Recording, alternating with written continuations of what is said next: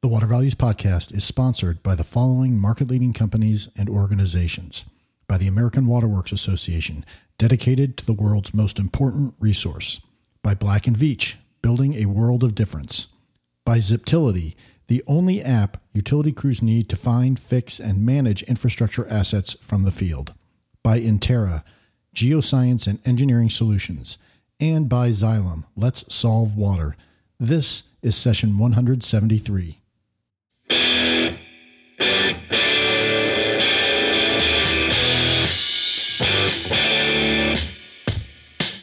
Welcome to the Water Values Podcast. This is the podcast dedicated to water utilities, resources, treatment, reuse, and all things water. Now here's your host, Dave McGimsey. Hello and welcome to another session of the Water Values Podcast. As my daughter Sarah said, my name is Dave McGimsey and thank you so much for joining me. Hope this finds you safe and healthy, and I hope you're having as good a summer as you can have given the circumstances we all find ourselves in. Today, Catherine Sorensen, who heads up Phoenix Water, joins us, and Catherine is awesome and provides us with insights into Phoenix Water's water equity programs, including water rate design issues, and she outlines a unique water sharing and storage arrangement between Phoenix and Tucson. You know, lots of us talk about thinking outside the box, but I think Phoenix and Tucson have demonstrated thinking outside the box and implemented a very innovative water storage sharing and solution idea. So I think that you're really going to find this interesting. But before we get to Catherine's great interview, we do have our Bluefield on Tap episode with Reese Tisdale of Bluefield Research. Reese is going to discuss some of the latest market findings from its municipal quarterly report. So that's going to be a really interesting and a unique, offering some unique insights into the water markets. Well, a hearty thank you to our sponsors. Again, those sponsors are the American Water Works Association, Black & Veatch, Ziptility, Intera, and Xylem. And I'd like for you to do me a favor. If you work for or with any of these sponsors, please thank your boss or thank your contact at that sponsor firm and let them know how much you appreciate their leadership in the water industry through the sponsorship. You really would be surprised how far a simple note of thanks will go. And as long as you're letting the sponsors know you appreciate their support of the water industry education and thought leadership, why not leave a rating and a review on Apple Podcasts, Stitcher, CastBox, TuneIn, whatever other podcast directory you're listening on. We greatly appreciate it. It just helps gets us noticed and will help others find out about the podcast. Now it's time for this month's Bluefield on Tap segment with Bluefield Research's Reese Tisdale. Here we go. Well, Reese, welcome back for another Bluefield on Tap segment. How you doing? I'm doing pretty good. Last time we talked, baseball hadn't started. We're about to finish up hockey season. It's mid-August, so this is going to be times are different, that's for sure. But things are good. Yeah. Well, baseball season started. We don't know how long it's going to go. The Marlins and Phillies are in quarantine. St. Louis just kind of got hit, I heard. And it couldn't happen at a worse time because the Mariners were just coming on. Well, for what it's worth, if it really goes south, the Boston Red Sox stink, and it's a good year to call it quits early. Good deal. Well, what are you guys seeing out in the market these days? What are you guys paying attention to? I mean, it's been incredibly busy for us, partly because there's so much uncertainty. But one thing that it's kind of that time of the year, at least on a quarterly basis, we are about to put out our U.S. and Canada municipal quarterly report. We provide this to clients, and it kind of came at a time where if you didn't see it, for all the listeners out there, the GDP, I think that was down almost 33%. Yeah, biggest drop on record. Yeah, which I think in water infrastructure as a whole, or just the economy as a whole, everybody's kind of been waiting to see what the data is going to tell us, which is I think we've seen it happening, but. So that's bad. So what does that mean for the water sector? I think what we are also, at the same time, we're starting to get the reports in on everything from housing permits, utility employment, and sort of recovery there, as well as construction. So it's interesting to see the dips in April and then the rebound in May, June, and now we're in July. So we're getting some of that data. Yeah. Anything catching your eye that's coming out of that data? What is noteworthy? Well, I feel like some of this might be obvious, but at least putting some numbers to it all. I think the housing permits has been pretty interesting to see, given what happened in the last recession is that, the housing market just completely collapsed, and as well as the financial sector. But this time around, there was a big dip in housing permits in April, and then they're still up for the first half. They're up 1.5% in the first half of 2020 versus last year. So I think there's been pent-up demand. It's partly seasonal. So why does that matter? Because, when new houses are built, now these are permits, so they're an indicator of upcoming start, should I say, so to be clear. But new pipes, could be meters installed in the home, so there's just new capacity demand on water, wastewater systems. So that's an important indicator. And obviously the biggest change, obviously is one way to put it, but the Northeast is up 164% from where it was in April. So it is completely rebounded. And that makes sense given that in March, April, May, the Northeast, New York, New Jersey, Massachusetts were just getting crushed. And now they've come out of lockdown, things have opened up. We move into the summertime, which is obviously a good time to build in the Northeast.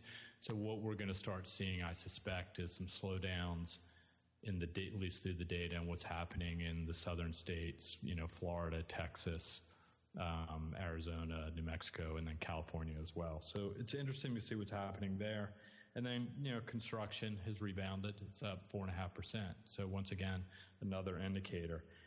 On the other hand, we're looking at the quarterly reports from companies, and they are down. It's a bit of a mixed message, but I'd say as a whole, is the nadir, if you want to call it that, in April, is that behind us? Is it going to be worse ahead? That's what we're looking for.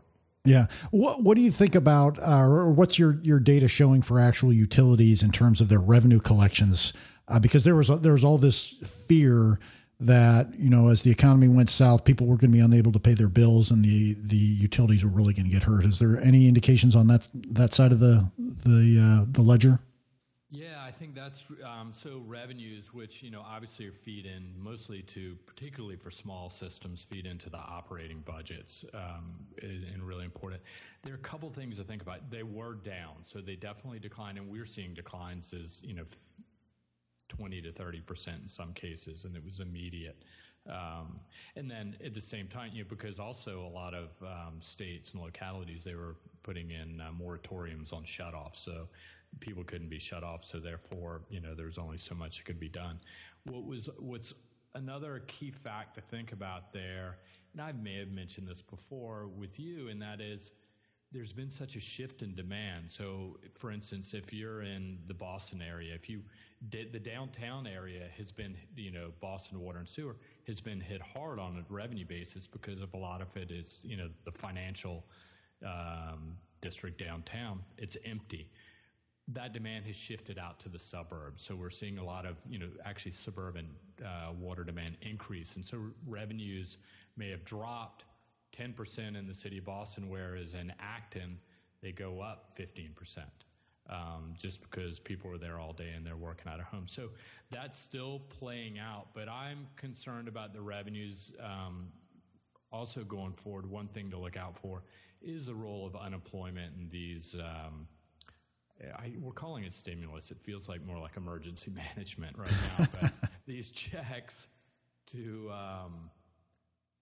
as long as people are getting some funding, they're more likely to pay their bills. If that dries up, it's probably going to be a different matter. I mean, water, I think people expect it to happen, and there may be pushback. Moratoriums are still in place in some cases, starting to loosen up a little bit, but largely still in place. Yeah, yeah. And in terms of the users not being able to pay their bills, or maybe not the clients I've spoken with, they're very compassionate about the folks who are having serious trouble, but there is a set of customers out there, which some of my clients have termed frequent flyers, that have the funds to pay their bills.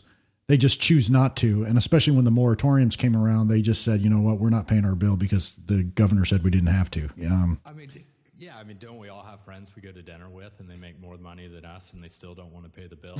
Or in all fairness, at least split it 50-50 and pay their share. It's like, what is going on with you? So, yeah I think there are always going to be people like that. But what is it? It'll be interesting to see what a lot of things are accelerating. You know, we've talked a little bit about digital acceleration, but will there be an acceleration going forward of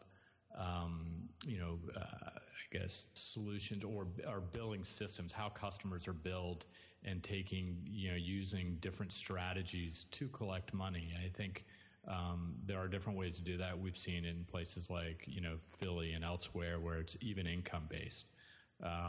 So that's really fascinating to watch. And maybe there'll be changes going forward, because if this thing does draw out and all numbers show that employment never recovers as quickly as it goes down, at least over the long term in aggregate, then this is going to be something that's going to be discussed across the country. And like I said, the revenues from bills really impact the smaller to medium-sized systems. The larger ones, they're a bit more sophisticated financially. They have access to different sources of capital, whether it be bond markets, it could be, grants, state revolving funds, WIFIA. So they're more likely to take advantage of that, where the smaller and medium ones are not, are less likely to do so. Yeah. Very good. All right. Well, Reese, great talking with you. Great to catch up, and we'll talk with you next month. Fantastic. And, look forward to it. We'll be in September at that point. Yeah, that's true. Yikes. All right. Hey, take care, Reese. We'll see you soon. All right. Take care. Bye. As always, great information from Bluefield Research and Reese Tisdale. Now it's on to our feature interview with Catherine Sorensen. So let's get that water flowing. Well, Catherine, welcome to the Water Values podcast. So glad you could come on today. How are you doing out there in Phoenix? We're doing great. It's pretty warm this time of year. I think we're having a bit of a struggle with COVID-19, but our operations are steady and we are doing well. That's terrific to hear. For those who who aren't familiar with you and Phoenix Water, can you give us a little background about yourself and how you got interested in water?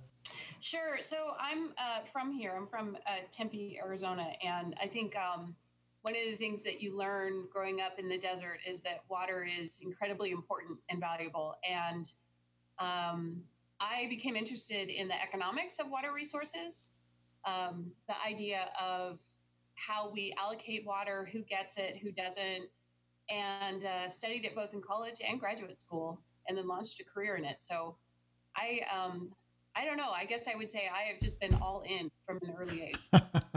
That's terrific to hear. I whenever we go to the Phoenix area, we always stop at Ike's down in Tempe. Just love their sandwiches, and it's a great spot. So, well, in terms of what we're going to talk about today, let's talk a little about water equity and what that means to Phoenix Water, because I know you've got a program in place there, and I just would like to hear how Phoenix does water equity. So, water equity is in general terms about ensuring broad access to water and wastewater services and making sure that the community benefits from and participates in the functioning of the water and wastewater utilities as well. And then, of course, water equity also has to do with making sure that we're giving back to the community, that it's a strong mutual relationship between us and our customers, that we're doing things in their best interests. So for us, water equity is an incredibly important topic. And as you can imagine, it's also a difficult one. The idea of how much we pay for water, who should pay, who shouldn't, under what circumstances, how much should they pay? Those are really difficult questions. And we asked our Citizens Water Advisory Committee to take up the issue of water equity about a year ago. And they were happy to do that. We've gone through a lot of analytics and research with them. a lot of presentations. They're very patient with us. And I'm happy to say that we did finalize, the Citizen Committee did finalize some recommendations. We really tasked them to look at how affordable is our water and affordable for whom. Are there ways that we could ensure broader access to water and sewer services? And what more can we be doing in the community to build our relationship? So we really challenged them. And we dove a lot into the affordability of water, which is just a huge topic across the entire industry. And what we found is that, the city of Phoenix has a really unique rate structure for its water. And let's take credit for it, but it was implemented back in the early 90s when I was still in college. So I have nothing to do with this, but I'm going to brag about it anyway. So the city of Phoenix basically charges the same amount per unit of water across all customer classes. So whether you are a small business, a large manufacturing company, a single-family resident, a multifamily apartment complex, everyone pays the same per unit. And then we charge more for water in the summer, and that is a conservation measure. So instead of having mandates about water use, we use price signals. We say, you know what, customers, if you guys want to have a nice, lush lawn out here in the middle of the desert, you can do that, but we're going to charge you more for water in the summer, and it's going to be really, really expensive to do it. But then what we also do in terms of affordability is we have a very, very low fixed monthly charge.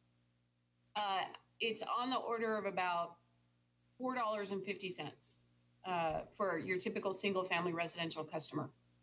That's very low in the industry, and that helps make sure that people can access our services. And then within that fixed charge, we actually include water that is basically enough to get by for normal household uses: drinking, cleaning, cooking, washing. So when you combine all of those aspects of our water rates, we have water rates that are affordable, that allow broad access, but also encourage conservation. Sure. Pretty cool. Yes. It sounds like, you cut out for just a second there where you were talking about the amount of the volume of usage that comes with the fixed charge. What level of usage comes with that fixed charge? So so it differs winter and summer, but it is on the order of 5,000 gallons per month. Okay. So it's really, it sounds like it's almost kind of a modified lifeline rate for residential users, right? Exactly. That you keep it low, and that helps with the affordability, because 5,000 gallons is actually quite healthy. I think for, absolutely it is. It's certainly adequate for at least basic needs. Yeah, for sure. And so that's terrific. So that rate structure has gone into effect in the early 90s, you said, and you've kept it. I've noticed there's a trend in the industry towards higher fixed charges because of the variability of use and things like that. And I'm just kind of curious what you have experienced since you've now have Phoenix Water has over 25 years of experience with this type of rate structure. Do you see significant fluctuations in usage because of the rate structure, you think? So like other utilities across the country, we've seen a very steady decline in per capita usage. As appliances become more water efficient, industries become more water efficient, people become more aware of the importance of conservation. Our per capita rates have actually fallen 40% over the last 20 years. And I think that's very typical for the industry. Here in Phoenix, water use mostly fluctuates based on weather. You can imagine, we are the monopoly provider of water for the entire city of Phoenix. when it's hot and dry, people need more water. And so really, we see variability, but it has more to do with weather.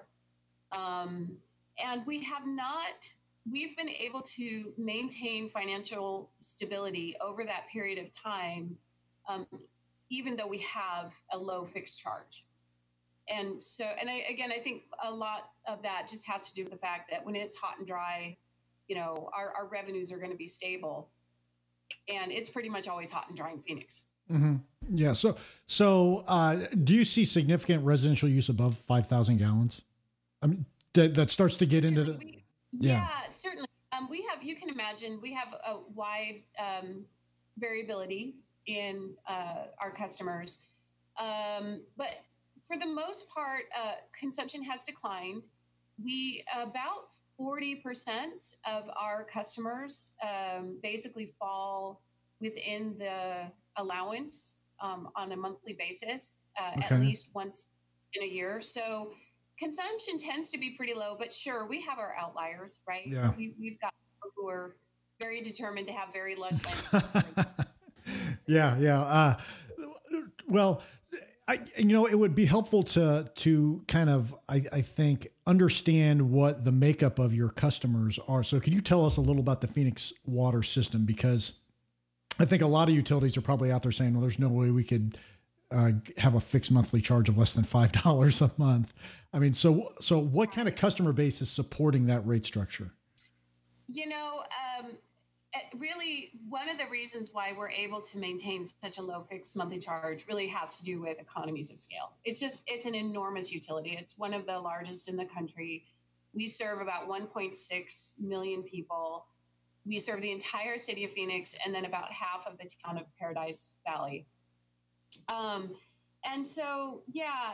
We are predominantly single-family residential customers, but we have a very diverse industrial and commercial base. So our revenues do tend to be stable and fluctuate mostly just, again, based on weather. Okay. So, and we also serve on the wastewater side. We provide collection services for the entire city and for parts of Paradise Valley. And then we actually provide treatment services for about 2.5 million people across the city of Phoenix, Tempe, Mesa, Glendale, and Scottsdale as well. I mean, that's really interesting. Now, I know, have you started to get into, and I know this was probably not on the radar for you coming into this interview, but have you looked at kind of recycling water and things like that? Do you recycle water? Because obviously you're in the desert, right? So every drop of water, you don't want to waste any, right? So can you talk a little about your source of supply issues and water reuse and recycling?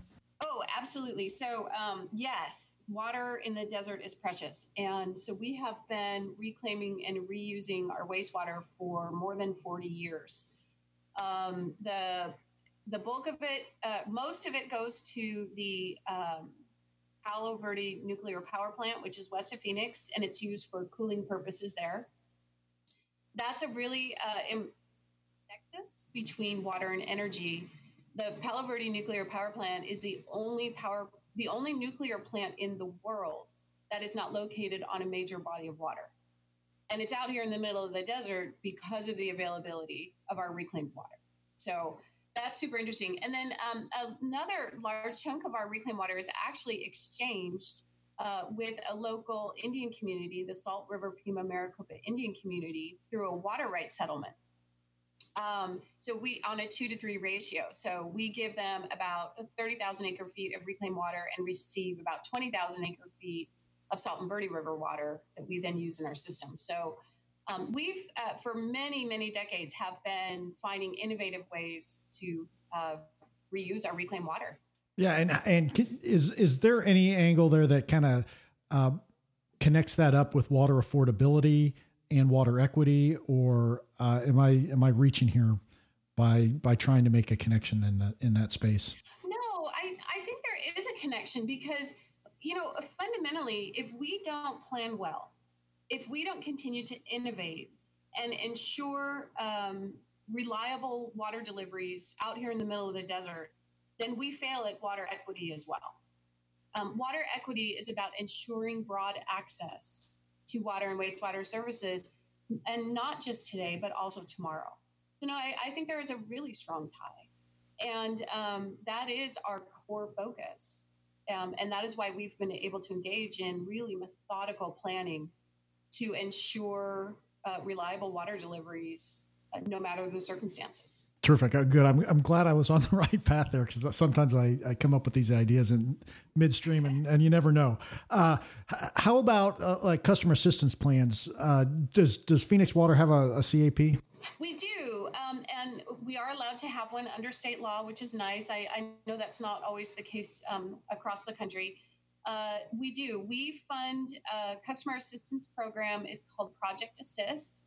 And our customers are also able to participate in it and commit funds to it. We fund it at about $600,000 a year, and our customers provide about another $100,000 a year. We're able to help thousands of low-income families avoid service interruptions and delinquencies. So that's been a really positive program for us.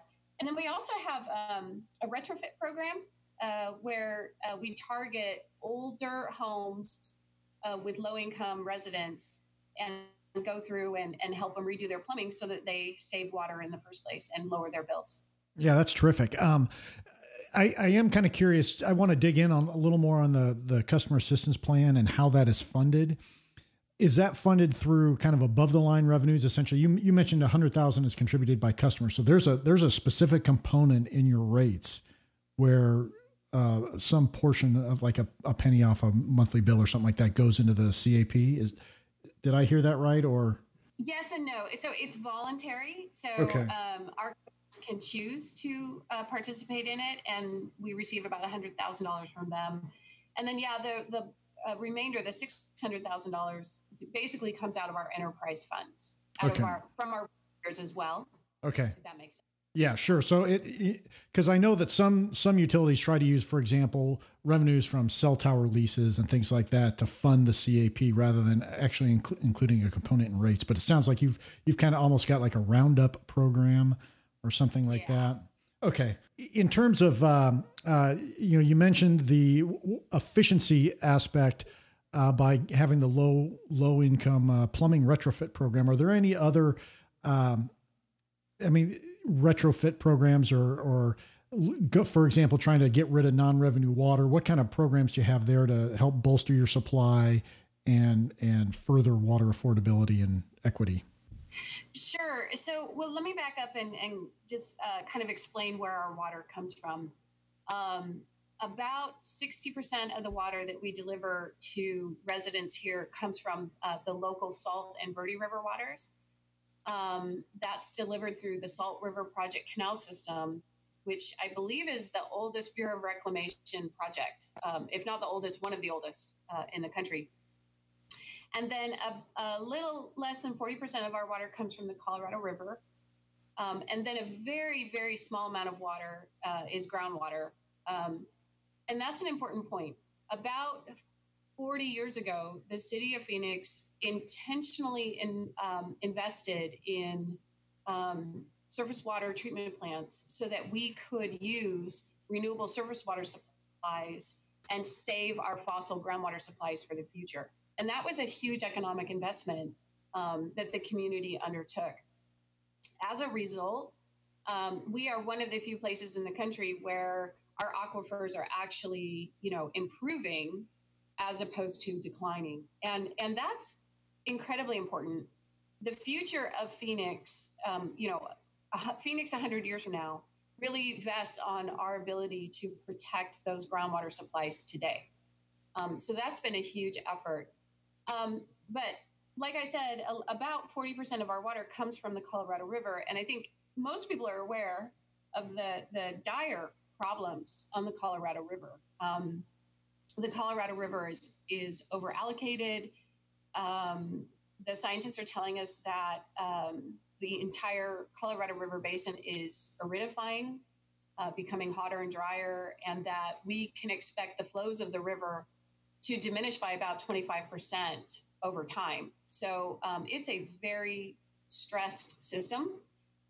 So we've really focused a lot of our energy on finding ways to ensure the resiliency of our Colorado River supply. One of the things that we've done is we partnered with the city of Tucson, which is about 100 miles to the south of us. Traditional rivals, right? Because they have the University of Arizona State. So, no end of jokes there. But we share a canal. So there is the Central Arizona Project Canal, which delivers Colorado River water into Central Arizona. It travels all the way from Western Arizona, cuts through the Valley of the Sun here in Phoenix, and then continues on and terminates at the city of Tucson. So what we figured out is that currently the city of Phoenix only uses about 2/3 of the Colorado River water that we're entitled to. And while we are predominantly a surface water system, the city of Tucson is predominantly a groundwater system. So the city of Tucson takes their Colorado River water and they bank it underground, and then they use wells to pull it back out of their aquifer. So what we figured out is that the city of Phoenix could take its currently unused Colorado River allocation, and we could partner with the city of Tucson, recharge their aquifers today, and then enter into an exchange agreement. And the way that works is that in the future, when I'm going to need that water back, we will ask Tucson to pump the water we stored in their aquifer out of their wells, and they will direct the Central Arizona Project to deliver their Colorado River surface water to the city of Phoenix surface water treatment plants. So it's basically a way of leveraging infrastructure across the entire state. And it provides benefits to the city of Tucson and future benefits to the city of Phoenix. So it's a really cool partnership. Yeah, that sounds very cool. How long has that arrangement been in place?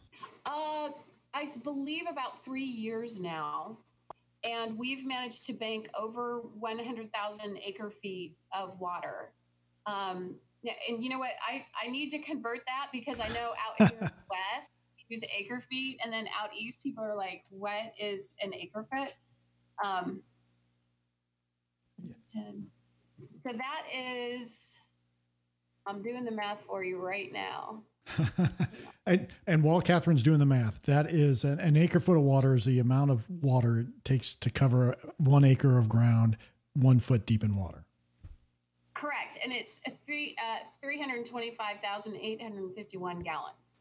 Wow. So we are talking about 35 billion gallons that we've been able to bank so far in the city of Tucson aquifers, which is a nice number for the future. That's terrific. Can you give us a little background on how that agreement even came about? Because that just seems like you each could have been going along in providing water and all this.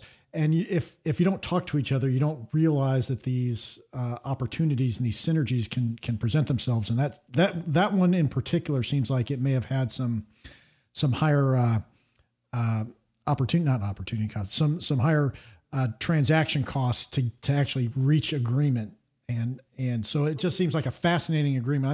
I'm just wondering how you got to the point where you signed your names on the dotted line. You know what? I guess what I would say is that because water is so precious in the West, we are all really good horse traders, right? Like water managers out here are always looking to trade horses, figure out a new agreement, buy this one, sell that one. We are really innovative. And we have a long tradition of regional planning, of working collaboratively together, particularly here in Arizona. So, if you look back over the last 40 years in Arizona, we have amazing agreements between agricultural districts, cities, Indian communities, the mines, the state, the Federal Bureau of Reclamation. Our approach to water planning really is a very collaborative and regional one. Doesn't mean we don't fight sometimes, because we certainly do. We all know the old Mark Twain saying. But I do think that perspective has guided us. And in this particular case, I mean, I don't know. I will just tell you, we were sitting around the table one day and one of our water managers said, hey, what if we do this? And we all kind of said, yeah, that's a really good idea. And the minute that Phoenix and Tucson got together to talk about it, it was just, I don't know, it was just crystal clear that this would be a really, really neat partnership. And we did have some obstacles. I will tell you, there were some political obstacles. But when you have a good idea and it's the right thing for your community, you find a way to make it work. Yeah, that's the ultimate testament, is that you were able to navigate those political obstacles, because that seems to derail a lot of water issues. The physics and the engineering can all work out, but the political issues sometimes cause more heartache or heartburn and roadblocks than you'd like. I am kind of curious how long what's the term of that agreement? Basically, the term of the agreement is indefinite, right? So we have already stored our water there. We're going to continue to store as much water as we can in Tucson aquifers. And they, the agreement remains open, and Tucson continues to have an obligation to us so long as we have water in their aquifers. So, so we expect it to last for decades. And, fundamentally, if you think about it, it was a way for Phoenix to leverage another city's well field without having to build our own, yet gain the same amount of redundancy that a well field buys you. Right. Yeah, it's a very innovative, very fascinating arrangement you've got there. So, all right. So you mentioned the political obstacles that you had to overcome. Can you talk a little about the politics and the political will it takes to overcome those obstacles? Yeah, thank you. And I will tell you that's something that I am concerned about in the water industry broadly across the country. We have such an amazing foundation of broad access to water here in the U.S. Certainly we have our problems, but fundamentally a lot of those problems relate back to aging infrastructure. And for us to really push the ball down the field in terms of water equity, we really need to pay attention to replacing that aging infrastructure that is the foundation of our community water systems. And that takes political will. And that's really difficult. You have to ask our, political leaders, our elected officials, to increase water rates. And that's an incredibly unpopular thing to do, right? No one wants to do it. I don't want to ask it. But if we're going to have sound community water systems, it's absolutely necessary. And so when I look to the future, I really think that we are all well served by continuing to educate our elected officials and our customers about the value that we bring to the community and the need to continue that investment. I think that's of utmost importance for our entire industry. Right. I'd agree with you. And in terms of strategies to get those political leaders, because they're pulled in lots of different directions, right? And so you really need to make the case to them and get them to be a champion of water infrastructure and water rates and things like that. Do you have any strategies on how you've been able to accomplish that? Well, I don't, other than education and really, the thing is, if you lay out the facts, if you lay out the case, if you engage your community and make sure that you're getting a broad perspective from across, your entire city or community, I think the case can be made.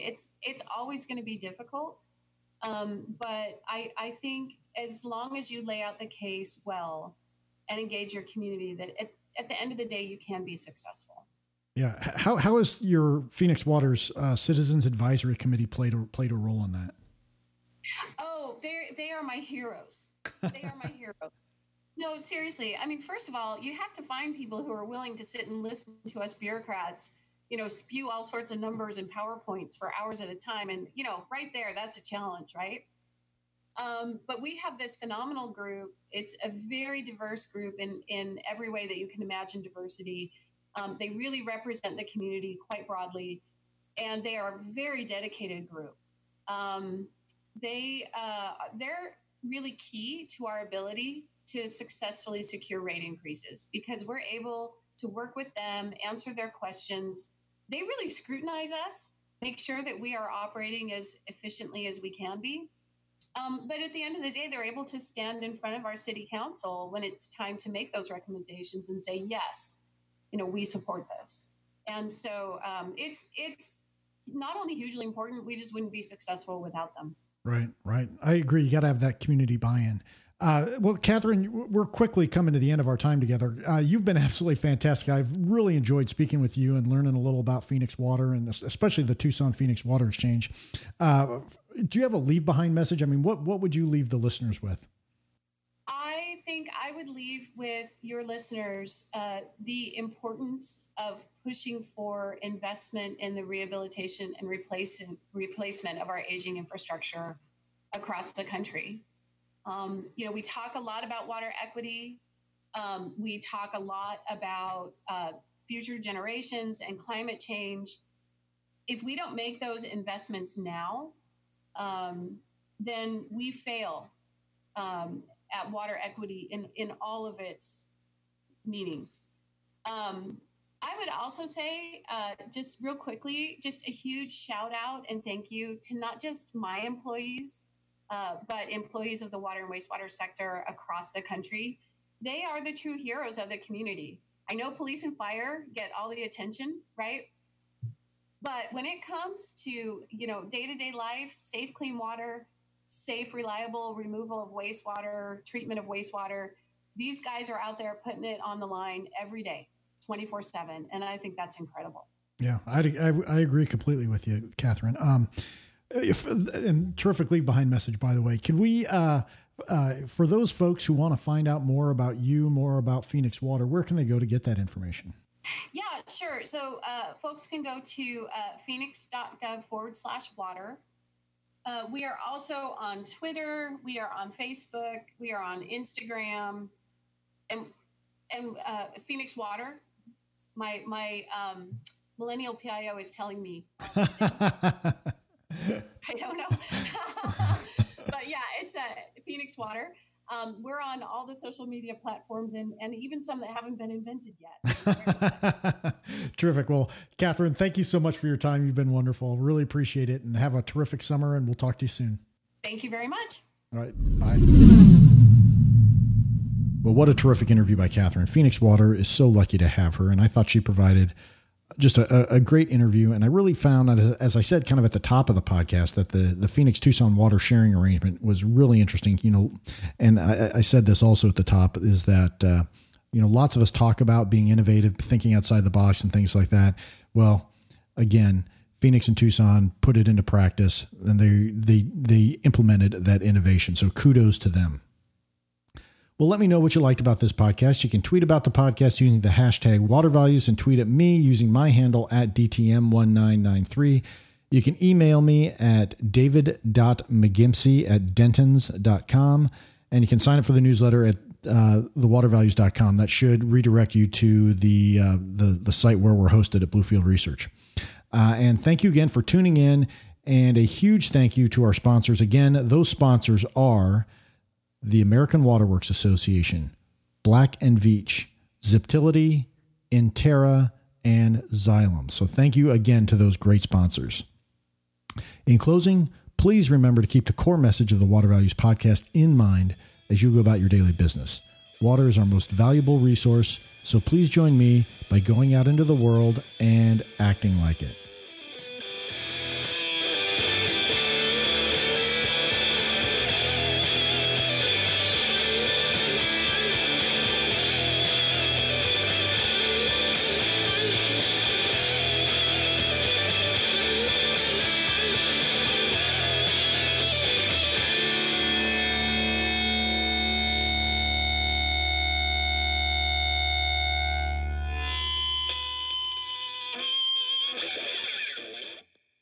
listening to the Water Values Podcast. Thank you for spending some of your day with my dad and me.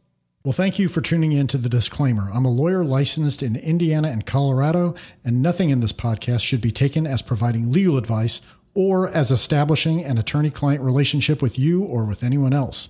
Additionally, nothing in this podcast should be considered a solicitation for professional employment.